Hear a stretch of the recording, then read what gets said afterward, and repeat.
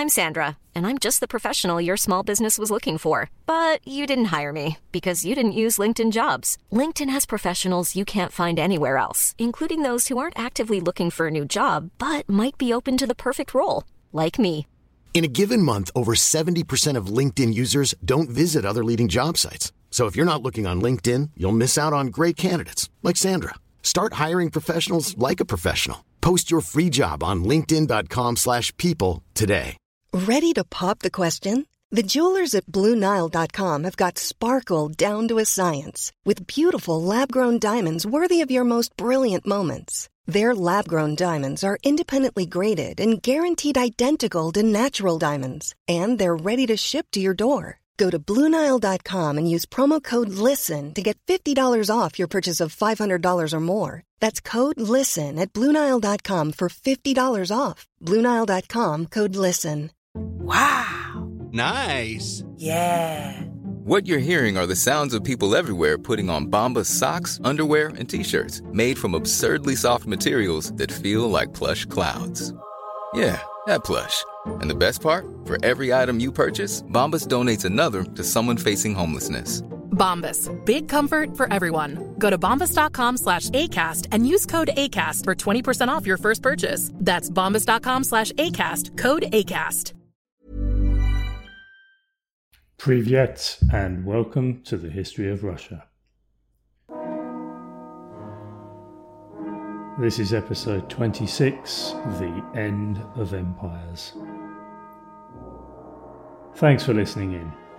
And just by way of an explanation, and just in case you didn't know, Privyet is Russian for hi, and Zdravstvuyte, which I've used for the last couple of episodes, is a more formal hello. So where were we? Well, last time out we covered a complete smorgasbord of historical events across Eastern Europe and Western Asia between the years 1390 and 1425, which encompassed dynastic union in Poland and Lithuania, war between Toktamish and Tamerlane, Moscow's bullying of Novgorod, alliances, revenge, death, Vasily the first time in charge, and Sophia's many pregnancies. This week I'm going to narrow down the scope, and we'll just be concentrating on three main subjects or themes during a period roughly between 1425 and 1480. And those are the slow terminal decline and fragmentation of the Golden Horde, the fall of Constantinople to the Ottoman Turks, and then the life and times of Vasily II of Moscow, which will include a bitter civil war, 3 blindings, yes, blindings, and the beginning of his son Ivan III's reign, which will see further trouble for the Republic of Novgorod and another confrontation with the Mongols. There are no messages, marketing spiel, or admin stuff this week, so let's get straight to it.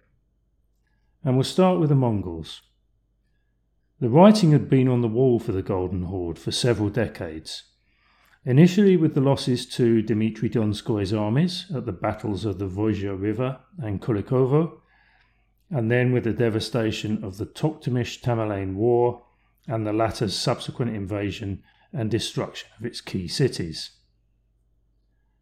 Now, following each of those events, Mongol armies had gone back on the offensive and both times had managed to bring Moscow back into their overlordship. However, neither of these on-the-surface successes had managed to do anything other than paper over the cracks, and as the years went on, it was clear to Moscow and Lithuania, and probably the Mongols themselves, that the glory days were over. And the main reason for this was simply that the quality of leadership just wasn't there anymore. The Khans had grown comfortable on the proceeds of Rus taxes and trade revenues, and as most dynasties and empires eventually do, relaxed their grip. And the other main reason was the sheer number of senior princes and generals, many of whom thought that they were the right man for the top job, but who probably weren't, and didn't realise or didn't care that the resultant long-term internal feuding would have a serious detrimental impact on the stability of the state. And this didn't just apply to the Golden Horde. The same malaise had also impacted the larger Mongol Empire. And so over a period of decades, the Golden Horde fragmented gradually into a number of smaller Turkic-speaking Khanates, which declined steadily in power, and by the 1460s it was being referred to collectively as the Great Horde. So not golden anymore, but still important, even though confusingly there was a separate Khanate of the same name. And just as a point of reference, these individual Khanates were the Khanate of Sibir, the Uzbek Khanate, the Nogai Horde, the Khanate of Kazan, and then you had the Crimean Khanate, the Qasim Khanate, the Kazakh Khanate, Astrakhan Khanate, and as mentioned previously, the Great Horde. So you're going to get the picture. That's about 8 or 9 separate Khanates.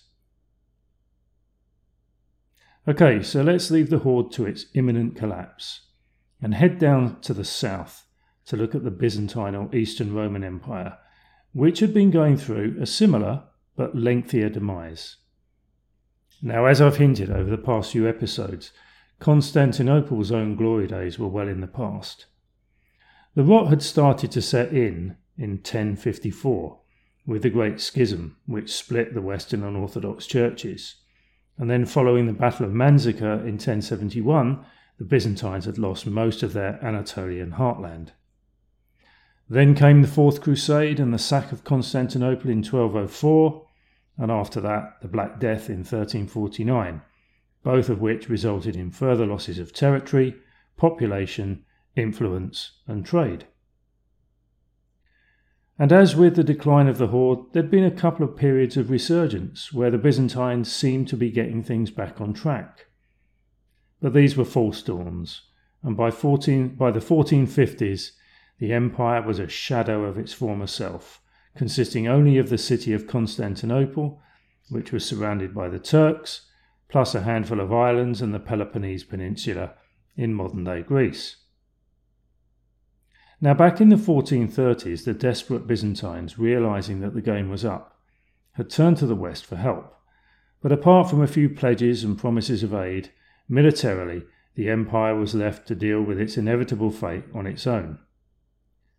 In 1439, the empire tried one last desperate throw of the dice, and at the Council of Florence, Byzantine representatives of the Orthodox Church, along with Metropolitan Isidore from Moscow, agreed a deal with the papal envoys that saw the Eastern Church recognize the primacy of the Pope.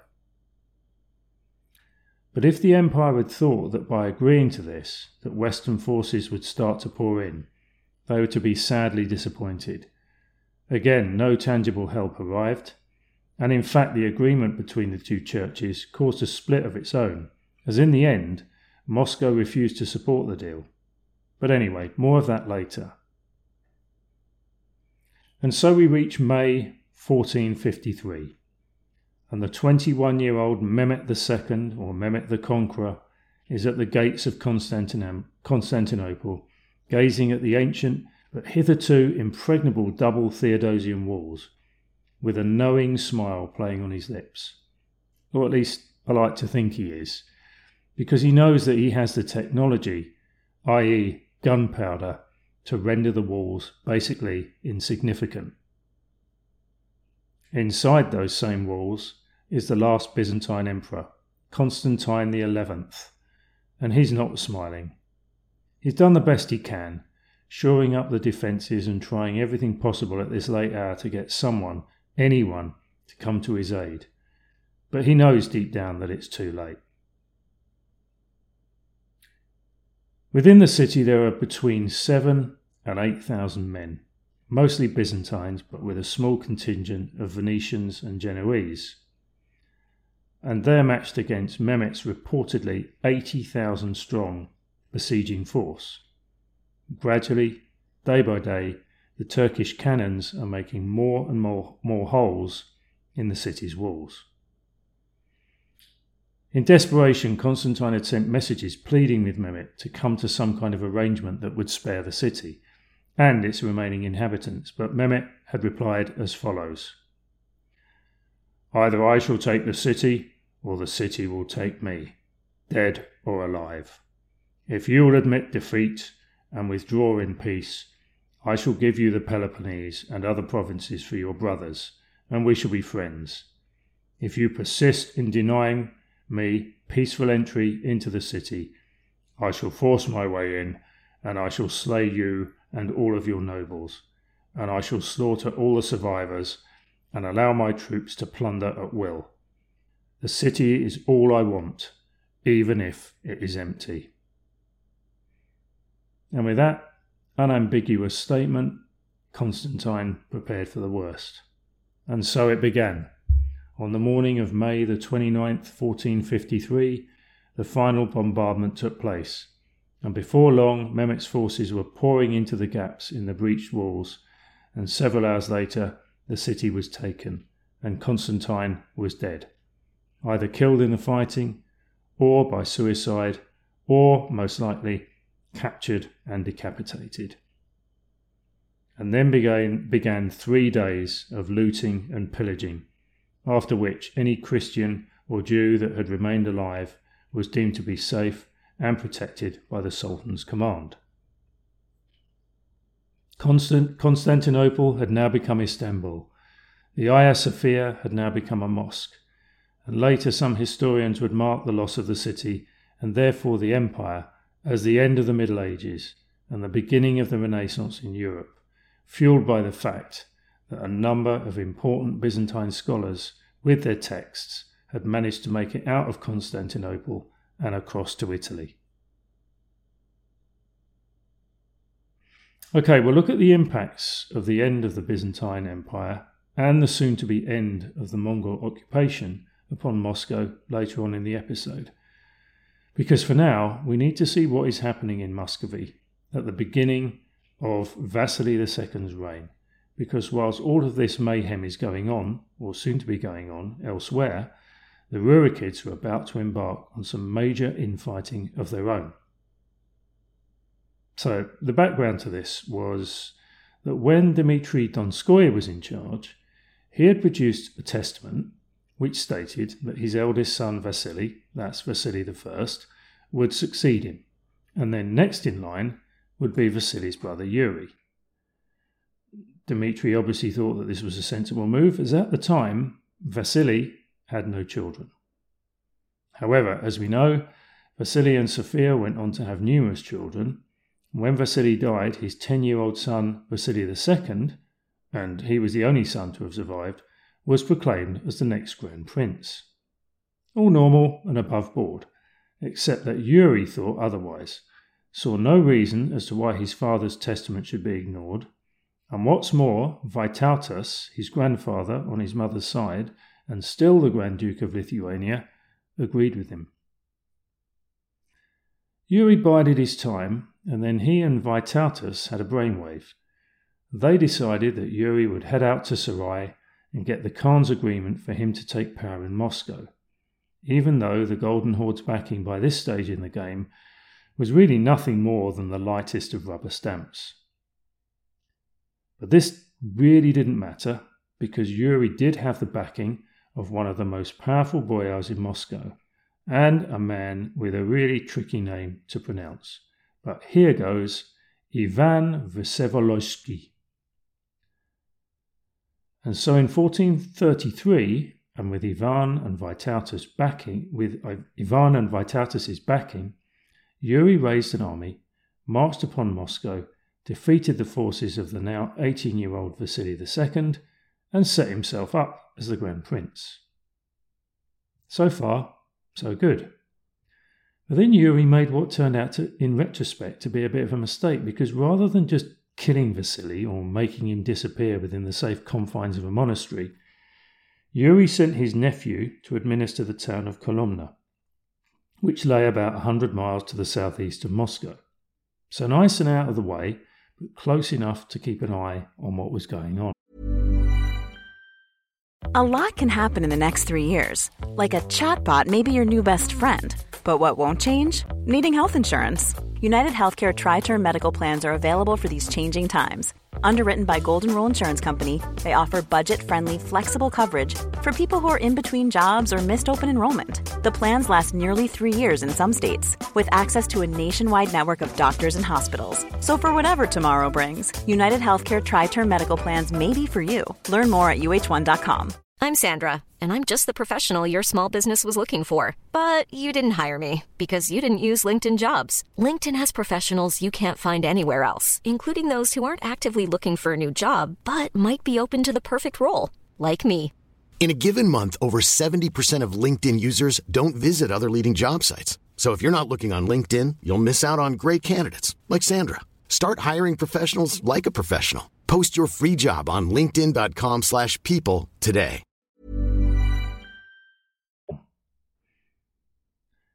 As it turned out, Yuri didn't keep even half an eye on what started to occur in Kolomna. Just a note here, I really shouldn't be mentioning eyes, as will soon be evident. Because Vasily was able to gather some useful supporters around him and start planning his return to his rightful place in Moscow. Now, when Yuri eventually found out that Vasily was plotting against him, he panicked and he fled the capital, handing the city to Vasily on a plate. And the first thing that Vasily did upon his return was search out for that traitorous Ivan Vsevolovsky, sling him in prison, and then send a couple of men, and there's no nice way to say this, to gouge his eyes out. Meanwhile, in 1434, Yuri died, but his claim to the throne of Moscow now passed down to his sons, Vasily the Cross-Eyed, or the Squint, and Dmitry Shemyaka. And they raised an army and managed to defeat Vasily II, who fled east to seek refuge in what remained of the Golden Horde. Vasily the Cross-Eyed became the Grand Prince, but soon he and his brother Dmitry were quarrelling, and then Dmitry formed an alliance with Vasily II, and they managed to lure the Grand Prince into a fight where he was captured and, yes, as you've probably guessed, blinded. So now Vasily II is Grand Prince again. But in 1439, he had to flee Moscow when a force from the recently formed Kazan Khanate besieged the city. 6 years later, Vasily, still in charge, managed to get himself captured by the Khanate and was only released when the Muscovite boyars had paid a huge ransom. But on return to Moscow, he was captured by his cousin Dmitry, and, yeah, you can guess the rest.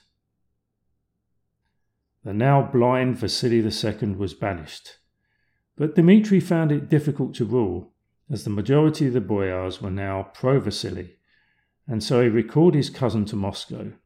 But the tension remained, and soon Vasily II's supporters moved against Dmitry, captured him, and, no, this time you're wrong, they poisoned him.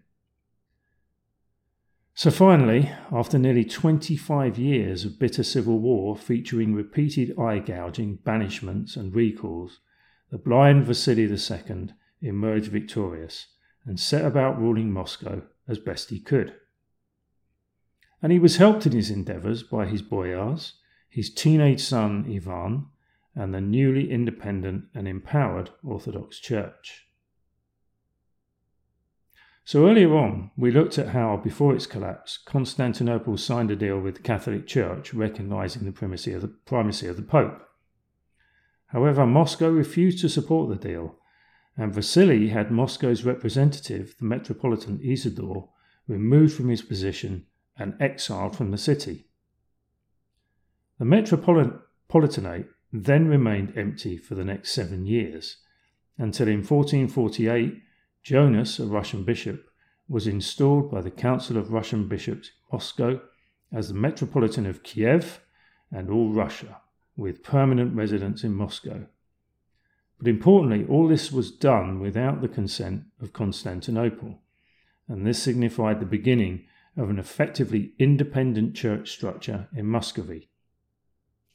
And so one of the main impacts of the end of the Byzantine Empire and the fragmentation of the Horde was that the Orthodox Church in Moscow became even stronger, with many now starting to view Moscow as a sort of third incarnation of Rome. And remember that due to the Mongols' toleration and support of different religions, it had been in a pretty good place anyway. The other impact, and this is mainly due to the demise of the Horde and their marginal ability to sway events during the recent civil war, was that whoever was the Grand Prince now only had to pay the faintest of lip service to the increasing number of separate khanates. So now Moscow was effectively independent in both state and religion, and the number of key regional players had been reduced, so that now we're just left with Moscow, Poland-Lithuania and Novgorod, and the number was soon to be reduced even further. Now that the civil war was over, Vasily II could concentrate on the home front, and his first move was to begin the elimination of almost all of the small appanages in Muscovy, in an attempt to centralise the state and strengthen his sovereign authority. And with that on the go, he then started to further increase Moscow's territory and external influence, gaining Suzdal, the Vyatka lands, and some territory from Pskov. Vasily died in 1462, and having served his apprenticeship, the 22-year-old Ivan III wasted no time in getting on with the job at hand. Now at the top of his entree were, number 1, continuation of his father's policies concerning the centralised control of the state, and he set his sights on bringing the remaining appanages back under Grand Princely ownership, i.e. his ownership. And then number 2, the further expansion of Moscow's territory, and to accomplish this he turned his gaze towards the northwest and the Republic of Novgorod. Now we heard in the last episode that the Republic was worried about Moscow. Well, these worries were still there, niggling away like worries can, and so the Vesh, or Council, made a decision to seek out the protection of Poland-Lithuania and made overtures for a formal alliance. But the problem was that this gave Ivan the excuse he'd been waiting for. He formally wrote to Novgorod, declaring that the alliance was an act of religious apostasy. And here he was using Moscow's new status as the foremost Orthodox entity. And then, with his army already assembled, his generals started to march northwards. Moscow and Novgorod fought twice in the summer of 1471, first at the Battle of the Shelon River, and then on the northern Dvina, and the score was 2-0 to Moscow. And the Republic was forced to sue for peace, agreeing to abandon their overtures to Lithuania and to cede a considerable portion of their northern territories to Moscow, whilst paying a war indemnity of 15,500 rubles. Ivan personally visited Novgorod several times over the next 5 years, exercising his role as the now de facto ruler of the Republic and making sure that a number of the boyars who were known to have been in favour of the alliance were either punished or exiled.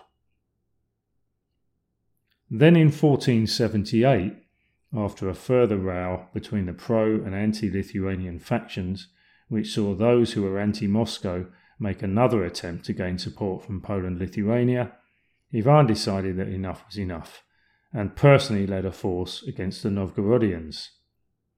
And this time there was to be no mucking about. His forces completely surrounded the city, and with no sign of any support coming from the west, the Novgorodians, fearing the worst, Ivan let his soldiers off the leash, decided to surrender. And then on the 15th of January 1478, in a document signed and sealed by Archbishop Feofil of Novgorod, the Republic ultimately recognised Ivan's direct rule over the city, its vast hinterland, and of course its lucrative trade network, ending many centuries of quasi-independence and proto-democracy. Now, whilst all of this had been going on, Khan Ahmed of the Great Horde sent a dispatch to Moscow demanding the customary tribute and taxes.